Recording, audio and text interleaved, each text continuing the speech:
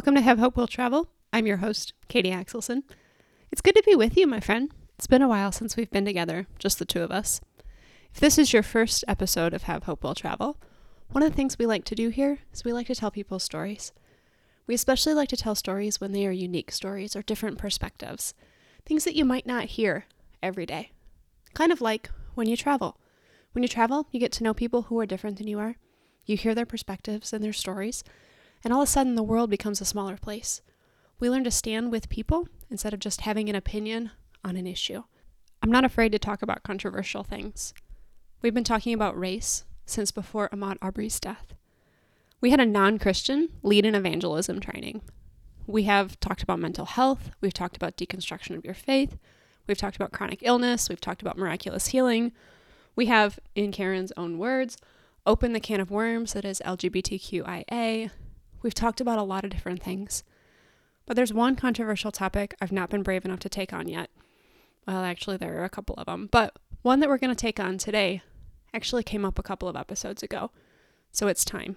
The topic's open. We need to talk about speaking in tongues.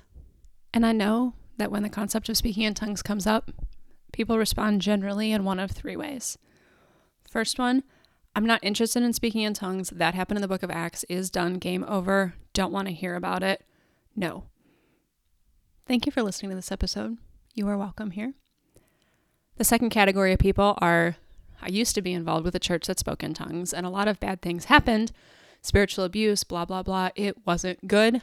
I'm not interested in talking about speaking in tongues. It's triggering for me. Thank you for listening to this episode. You are welcome here. The third category of people are like, yeah, I'm cool with it. No big deal. You're also welcome here. So I don't know which category you find yourself in, but before you turn the episode off, will you let me talk about it a little bit? Let's take a look at what the scripture actually says. And then instead of writing it off as if an issue we don't want to talk about, let's see if we can see a different perspective. Maybe be more comfortable with it. Instead of just having a different opinion on an issue, let's stand with people whose stories may be a little bit different than our own. So no matter which category you found yourself in, know that I hear you, I see you, and I've been there with you. I've invited a lot of other people to share their stories here at Have Hope Will Travel, and I've never really taken the time to share my own. So before we talk about speaking in tongues, I'd like to share a little bit about myself. I'm a Lutheran woman. Okay, I'm sort of a Lutheran woman. I was raised Lutheran Church Missouri Synod, which means I can recite the Lord's Prayer and the Apostles' Creed. I can tell you the difference between the Nicene Creed and the Athanasian Creed, and I can tell you when they're used in the church calendar. Yes, I'm very familiar with the church calendar. I've confessed my sin and what I've done and what I've left undone. I know the common table prayer. I was baptized as an infant. I was confirmed Lutheran. They don't ordain women, and they're really not interested in speaking in tongues. So that's how I grew up. And then I went to a Baptist college, and I learned that not everyone believes that babies are sinful. And I seriously had people tell me that my baptism did not count because I don't remember it. That's not the conversation we're having today. But I spent 7 years in a community where altar calls were more common than communion. And those 7 years are part of me now. I don't actually think the sinner's prayer and asking Jesus into your heart to be your personal Lord and Savior is in Scripture, but I know the scriptures that are used to support it. And to be completely honest, if I were introducing someone to Jesus for the first time, I might use Romans Road. I have handed out tracts. And as much as I try to deny it, I have some Southern Baptist in me. Can I get an amen? And then I sort of fell into this charismatic pool. I didn't really mean to. I was traveling with some people and I learned very quickly that they were expressive in how they worshiped. It felt so genuine. And I wanted it. I felt like they were on fire for the Lord in a way that I had never seen before. And whatever they had, I wanted. And then I heard someone get a vision for the first time. I literally looked around as if it was some wall decor that I had not noticed. I'm not even kidding. I've shared some of my stories from that season in our healing episode series, episodes 27 to 31-ish. And I spent the next 2 years trying to figure out what it meant now that I've fallen into this charismatic pool. And when that season was over and I was out of the pool, I realized that I was wet. And once you're wet, it's way more fun to play in the pool than it is to sit on the sidelines. So when someone asks me what denomination I'm part of, the most true answer is that I'm a Lutheran Baptist Pentecostal. Except that's a lot to say. So I mostly just say Lutheran. Sometimes I'll say Charismatic Lutheran, but I didn't even know that was a thing until I moved to Minnesota. And unknowingly at the time, thank you, Jesus, I joined a church that gave me language to express this theological mutt that I had become. They called it, and now I call it, the radical middle. So as we talk about speaking in tongues, remember that I'm a Lutheran Baptist Pentecostal. These aren't actually opposing forces. And regardless of which stream you're coming from, can you join me in the radical middle for the next 30 or so minutes while we talk about it? Like every controversial topic we take on here at Have Hope Will Travel, this conversation is merely a beginning. It is not an end. There are plenty of things that we are not going to be able to talk about today. Maybe those will be space for a future episode. Or maybe, just maybe, the Lord is inviting you into deeper intimacy with Him as you deep dive those topics on your own. Wouldn't that be cool? And isn't that the point of every single thing that I do? Every post I make on Instagram, every podcast I create, is to leave you one step closer to Jesus, to invite you to encounter Him for yourself. So whatever questions you're left with, you can send them to me on Instagram at Katie Axelson or katie@katieaxelson.com if you prefer email. But spend some time with the Lord with them. Wrestle with them. I'd love to wrestle with you with Him as well. All right. You still with me? I haven't offended anyone yet, right? Okay. Good. So it's Pentecost weekend. And I remember my Lutheran pastor once asking us the 3 most important Christian holidays. Christmas and Easter, of course. But what's the third? Pentecost. And in my Lutheran church, that's about all we talked about it. The Holy Spirit belonged in the 3rd article of the Creed, and we did not ever let Him out to play. Unless the pastor got long-winded. That was a move of the Holy Spirit. So what even is Pentecost? You know, besides this like scary tongues of fire, we're not actually drunk, it's 9 o'clock in the morning thing. It's actually a Jewish holiday called Shavuot. It happened 7 weeks, 50 days, hence the Pentecost, after Passover. Passover is the celebration during which Jesus was killed. We're not going to go into that today. That was 7 weeks ago. And on Shavuot, they're celebrating the delivery of the 10 Commandments to Moses on Mount Sinai. This is the biggest event in Jewish history. The Jewish friends I talked to about it knew about as much about Shavuot as my Christian friends know about Pentecost.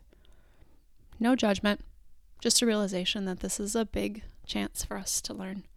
One of the Jewish sources that I read commented that the delivery of the 10 Commandments was like a wedding between God and the Jewish people.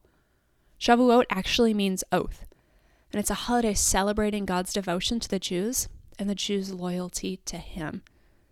In the book of Acts, when you see the story of what we refer to as the first Pentecost, wasn't actually the first Pentecost, it was Shavuot. And the Jews from all over gathered in Jerusalem. This is a community, it's a holiday gathering. They're in Jerusalem bearing the first fruits as an offering to God. They're celebrating their commitment to Him and His commitment to them. So now that we at least have a basic understanding of what's going on, let's read the story. Can we find some common ground in the NIV? Acts chapter 2. When the day of Pentecost came, they were all together in one place. Suddenly, a sound like the blowing of a violent wind came from heaven and filled the whole house where they were sitting. They saw what seemed to be tongues of fire that separated and came to rest on each of them. All of them were filled with the Holy Spirit and began to speak in other tongues as the Spirit enabled them. Now there were staying in Jerusalem God-fearing Jews from every nation under heaven. When they heard this sound, a crowd came together in bewilderment, because each one heard their own language being spoken. Utterly amazed, they asked, "Aren't all these people who are speaking Galileans? Then how is it that each of us hears them in our native language? Parthians, Medes and Elamites, residents of Mesopotamia, Judea and Cappadocia, Pontus and Asia, Phrygia and Pamphylia, Egypt and parts of Libya near Cyrene, visitors from Rome, both Jews and converts to Judaism, Cretians and Arabs. We hear them declaring the wonders of God in their own tongues." Amazed and perplexed, they asked one another, "What does this mean?" Some, however, made fun of them and said, "They have had too much wine." Then Peter stood up with the 11, raised his voice, and addressed the crowd. "Fellow Jews and all of you who live in Jerusalem, let me explain this to you. Listen carefully to what I say. These people are not drunk, as you suppose. It's only 9 a.m. No, this is what was spoken by the prophet Joel. In the last days, God says, I will pour out my spirit on all people. Your sons and daughters will prophesy. Your young men will see visions. Your old men will dream dreams. Even on my servants, both men and women, I will pour out my spirit in those days, and they will prophesy. I will show wonders in the heavens above and the signs on earth below. Blood and fire and billows of smoke. The sun will be turned to darkness, the moon to blood, before the coming of the great and glorious day of the Lord, and everyone who calls on the name of the Lord will be saved. Fellow Israelites, listen to this. Jesus of Nazareth was a man accredited by God to you by miracles, wonders, and signs, which God did among you through him, as you yourselves know. This is a little bit of a wild passage. Actually, the whole book of Acts is a little bit of a wild book. But to quote my Baptist pastor, the question isn't, did this really happen? The question is, do I want this to happen to me? And before we can answer that question, we have to take a look at what's actually going on here. So on the most basic level, what's happening? God is making a new covenant with his people. On the same holiday when he made a covenant with Moses and the Jews back in the Old Testament, and he's making a new covenant here today to always be with them. Everything that had been required for salvation has been fulfilled in Jesus Christ. Holy Spirit has left the temple. This is not the invention of the Holy Spirit. He's existed since the world was formless and void. And now he's resting on each one of them, the same way he rests on each one of us. Okay, not exactly the same way, since we don't usually see tongues of fire over people's heads like this passage describes, but you get my point. The Holy Spirit dwells in each of us. The second most basic thing that's happening here is that language, once used to divide, is now being used to unify. That's new, but it's also familiar. Genesis 11. Now the whole world had one language and a common speech. As people moved eastward, they found a plain in Shinar and settled there. They said to each other, "Come, let's make bricks and bake them thoroughly." They used bricks for stone and tar for mortar. Then they said, "Come, let us build ourselves a city with a tower that reaches to the heavens, so that we may make a name for ourselves. Otherwise we will be scattered over the face of the whole earth." But the Lord came down to see the city and the tower the people were building.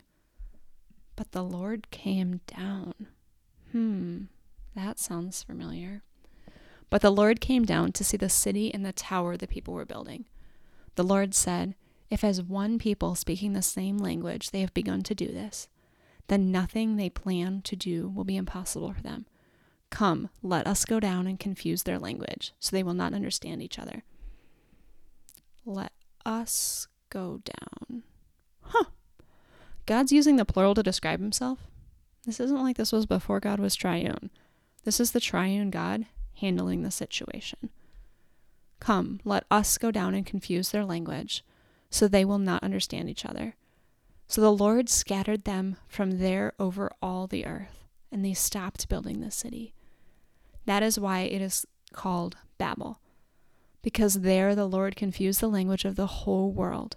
From there the Lord scattered them all over the face of the whole earth. This passage in Genesis mirrors the passage in Acts. In Genesis, language is used to divide, and the people are scattered.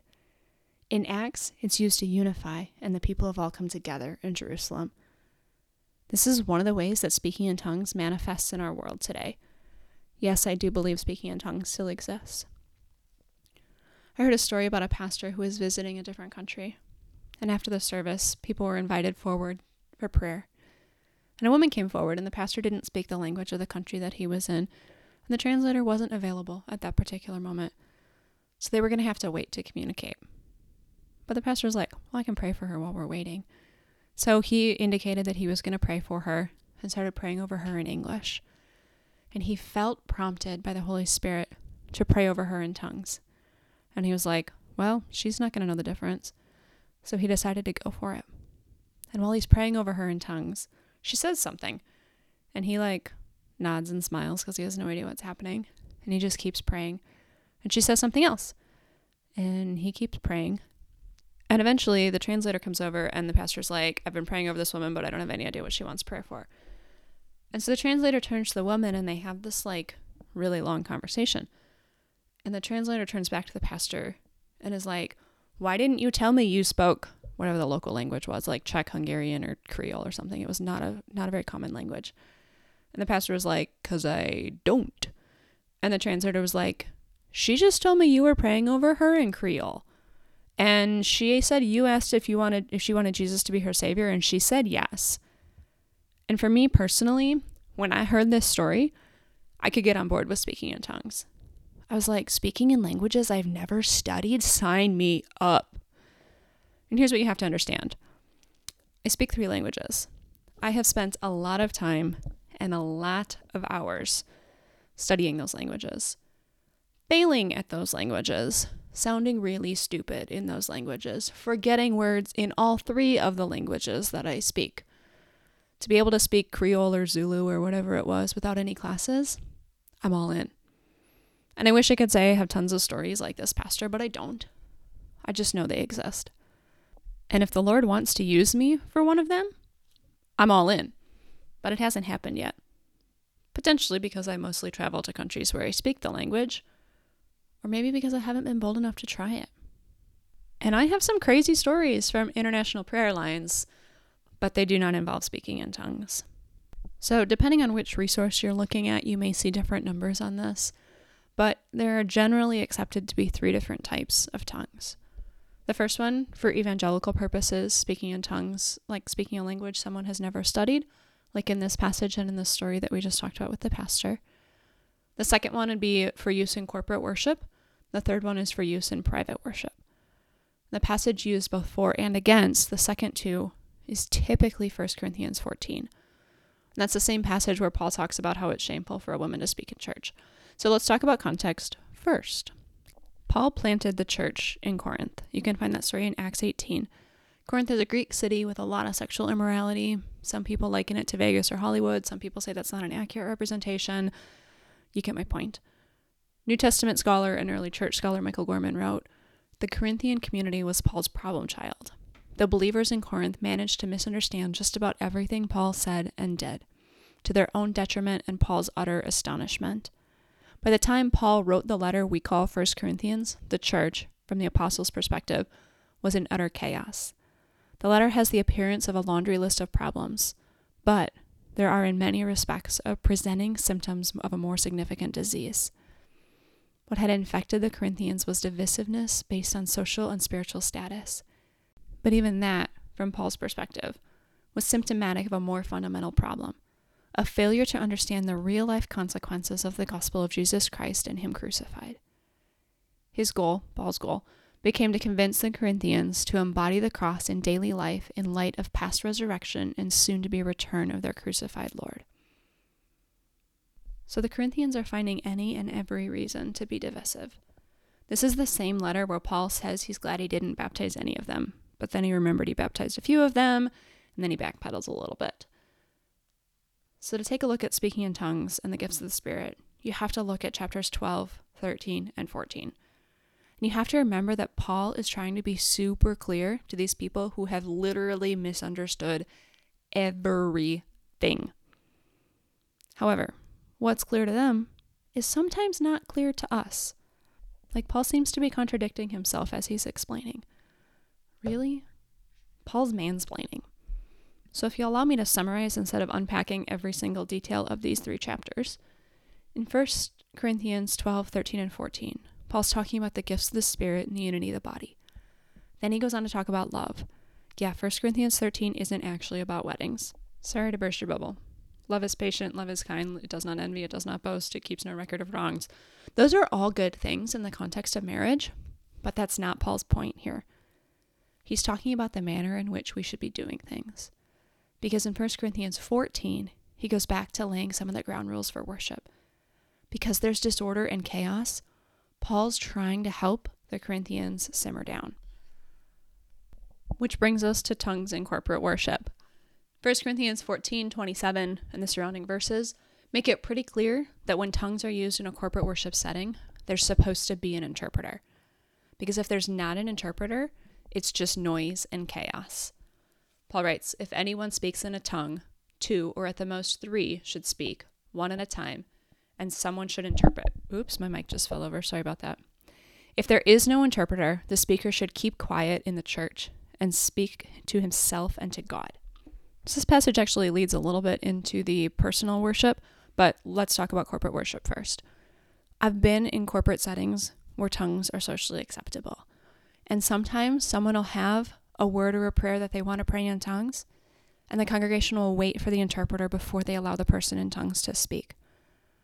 Sometimes I've been in corporate worship settings where we don't know who the interpreter is until after the person speaking in tongues has spoken.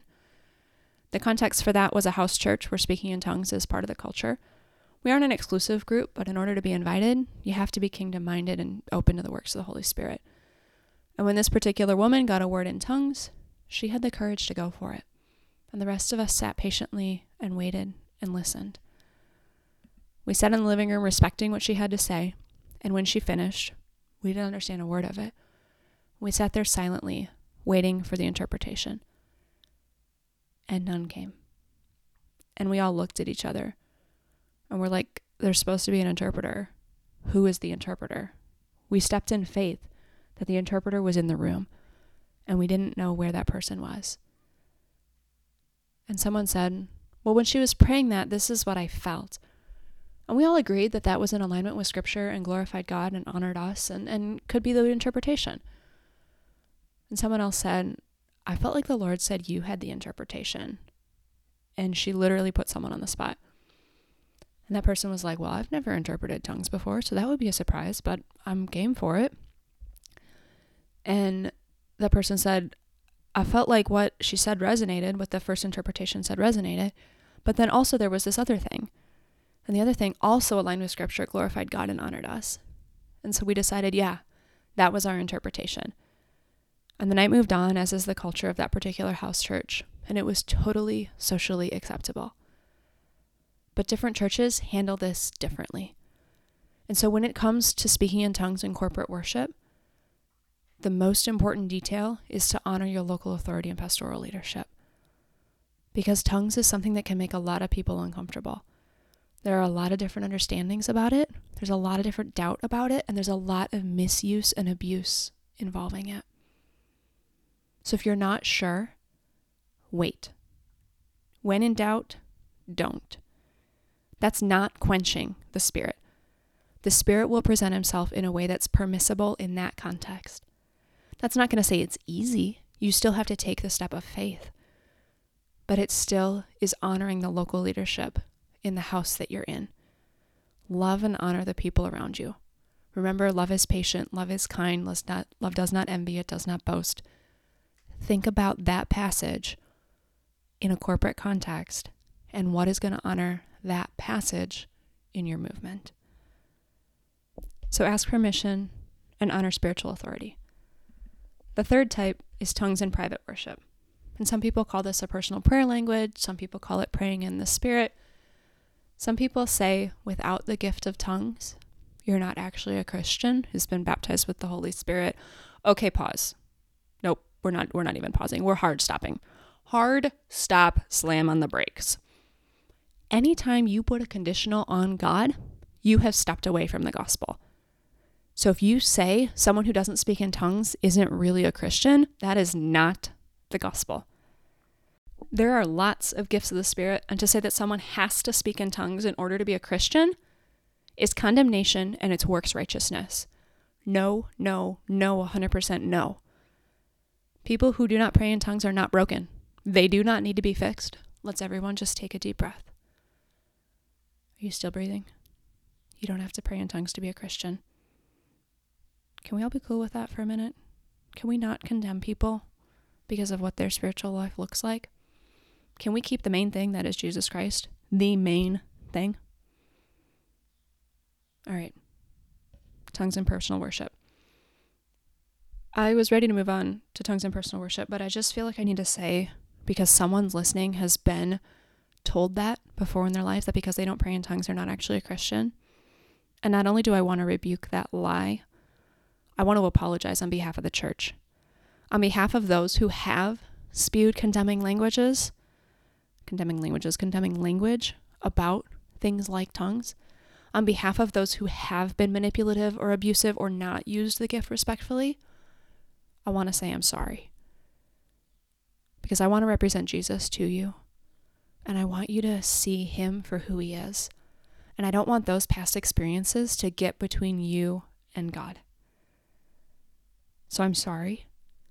And I invite you to pause this episode right here, right now, to talk to Jesus a little bit. When you're ready to come back, we're just about to cross into 26 minutes of the episode, so you know where to pick up where you left off. If this has been triggering with you, spend some time talking to Jesus about it, and then we can talk about tongues for personal worship. Cool.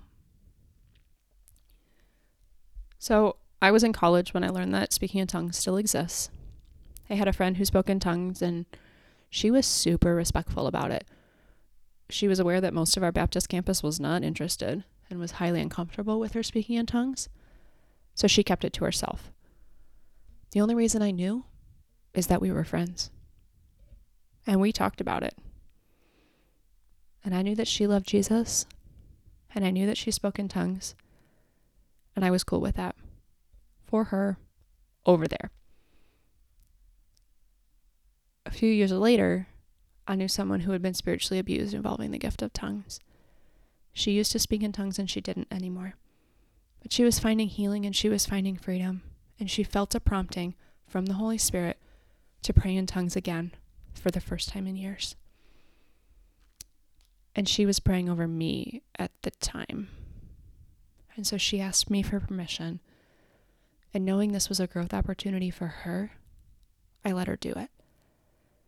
But it was also a growth opportunity for me. And I still wasn't interested in tongues. And I spent some time in a ministry culture that celebrated tongues above all the other gifts. I wasn't interested. Not even a little. Not even a little. Like, people were talking about how they had been praying to want to speak in tongues. They had desired the gift for years and years, and I was like, I don't care. I'm not interested at all, actually. And somebody was like, well, praying in tongues is what you pray when you don't know how to pray. And I was like, I speak 3 languages. I'm pretty good with words. I've never not known how to pray. I'm good, thanks. And that season ended, and speaking in tongues was not really a thing in my life anymore. But it kept coming up in my time with the Lord. And he asked if I wanted to speak in tongues, and I said no. And a few days later, he'd ask again, and I'd say no. And some days I took him to the passages that talk about the list of gifts, and I was like, hey, there are a whole lot more practical gifts here than just speaking in tongues, like prophecy, teaching, even interpretation of tongues. Can I have one of the practical gifts? I would like one of those, please. Tongues does not seem practical to me. I'm not interested. I don't really find that having a personal prayer language is helpful, so I want a practical gift. Thank you. And the Lord was like, hey, Katie, do you like to cuddle? And of course I said yes. And he asked if cuddling was practical. And I was like, I mean, not really. I'm a single adult. And he said speaking in tongues was like cuddling. And then he asked if I wanted to cuddle with him. And I said yes. And alone in my house, just chilling on the couch, no music playing, I spoke in tongues for the first time. And then it sat on the shelf like the gift from grandma that you don't really know what to do with. But I was very slowly growing more comfortable with it. And to me, as someone who has studied 2 different languages, I learned English obviously growing up, so it's not like I studied it. Studying different languages and speaking in tongues are totally different. I can't even put them in the same category in my head, which actually makes sense because I've heard studies done that the part of your brain that activates when you're speaking in tongues is different than the part of your brain that activates when you're speaking in languages, even different languages. So it's a totally different physical response to your body. But here's what I've learned from my own experience. I've learned that God's a gentleman. He won't force you to open your mouth. Even once you pray in tongues, you still have full control of your body. If you're not interested, he's going to respect that. However, the flip side is also true, that there is power in surrendering control and allowing yourself to make childish sounds. Those are hard words to say. Childish sounds. It feels like babbling. It feels ridiculous. It feels like gibberish. And in many ways it is. I don't have the gift of interpretation of tongues, which means when I pray in tongues, I literally don't know what I'm praying. But I trust the Lord. And over the years and through some life circumstances and experiences, I've realized that there are times when having 3 languages at my disposal is not enough. I still can't express to the Lord what I'm trying to say. And Scripture says that Holy Spirit groans on our behalf. And that's how I picture praying in tongues in my life sometimes. I don't know what to pray. I don't know what to say. I don't even have words for this thing that I'm experiencing right now. And tongues stands in that gap for me. It's a chance to meet with the Lord. And I've heard some people say that they pray in tongues and then English words come. Sometimes they pray in tongues and it lifts their spirit. Sometimes they pray in tongues and they see things happen that they haven't seen happen before. They say something shifts in the spiritual realm. And I would say that's accurate. It lifts my spirit and encourages me. So the choice you have today is, what do I want to do with this? This being what we've talked about in this podcast. Do I want to stay in the same of the 3 camps I was in earlier today? Do I want to take one step closer to Jesus and maybe loosen my grip of my previous opinion and tighten my grip on the Scripture? Because when your experience and the Scripture don't line up, trust the Scripture. Even though it looks different than what you've seen and experienced, even when it's hard, trust that the God who's done it before can be the God who's done it again. And that God loves you so intimately that he gave his Son for you.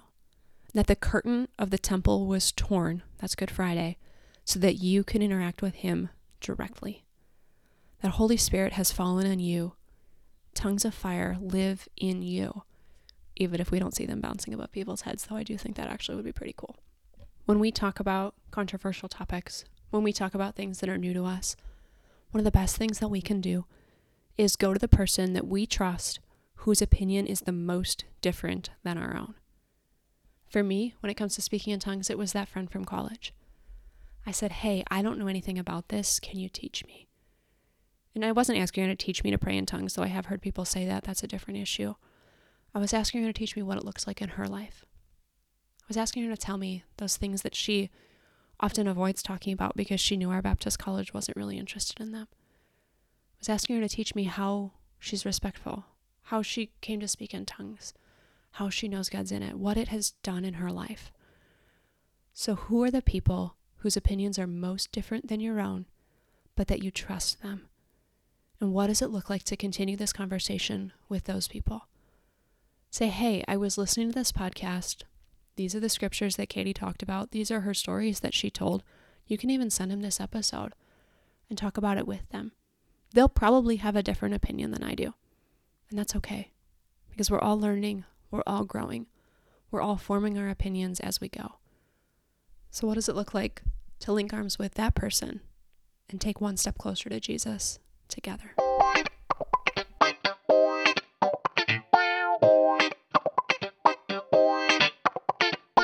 As always, big thanks for listening. I hope this episode has left you with more questions. I also hope it's offered you some answers, or at least maybe an explanation or one perspective on the controversial topic of speaking in tongues. If this episode resonated with you, I'd love it if you leave a rating, leave a review, share it with a friend. Jump over to the socials. Let's connect there as well. Katie Axelson on Instagram, Katie Axelson Writer on Facebook, and of course, there are always additional resources available at katieaxelson.com. Let's keep talking about this. Let's keep exploring. Let's keep encountering Jesus together. Know that the Father loves you. Know that he adores you. Know that Holy Spirit dwells in you. And know that Jesus is sitting beside you, is your very best friend, who wants to continue to explore the topic with you as much as you're comfortable. Be blessed, my friend. We'll see you again in 2 weeks. We've got a new friend who's coming to share her story about what it's like to be a woman in the military.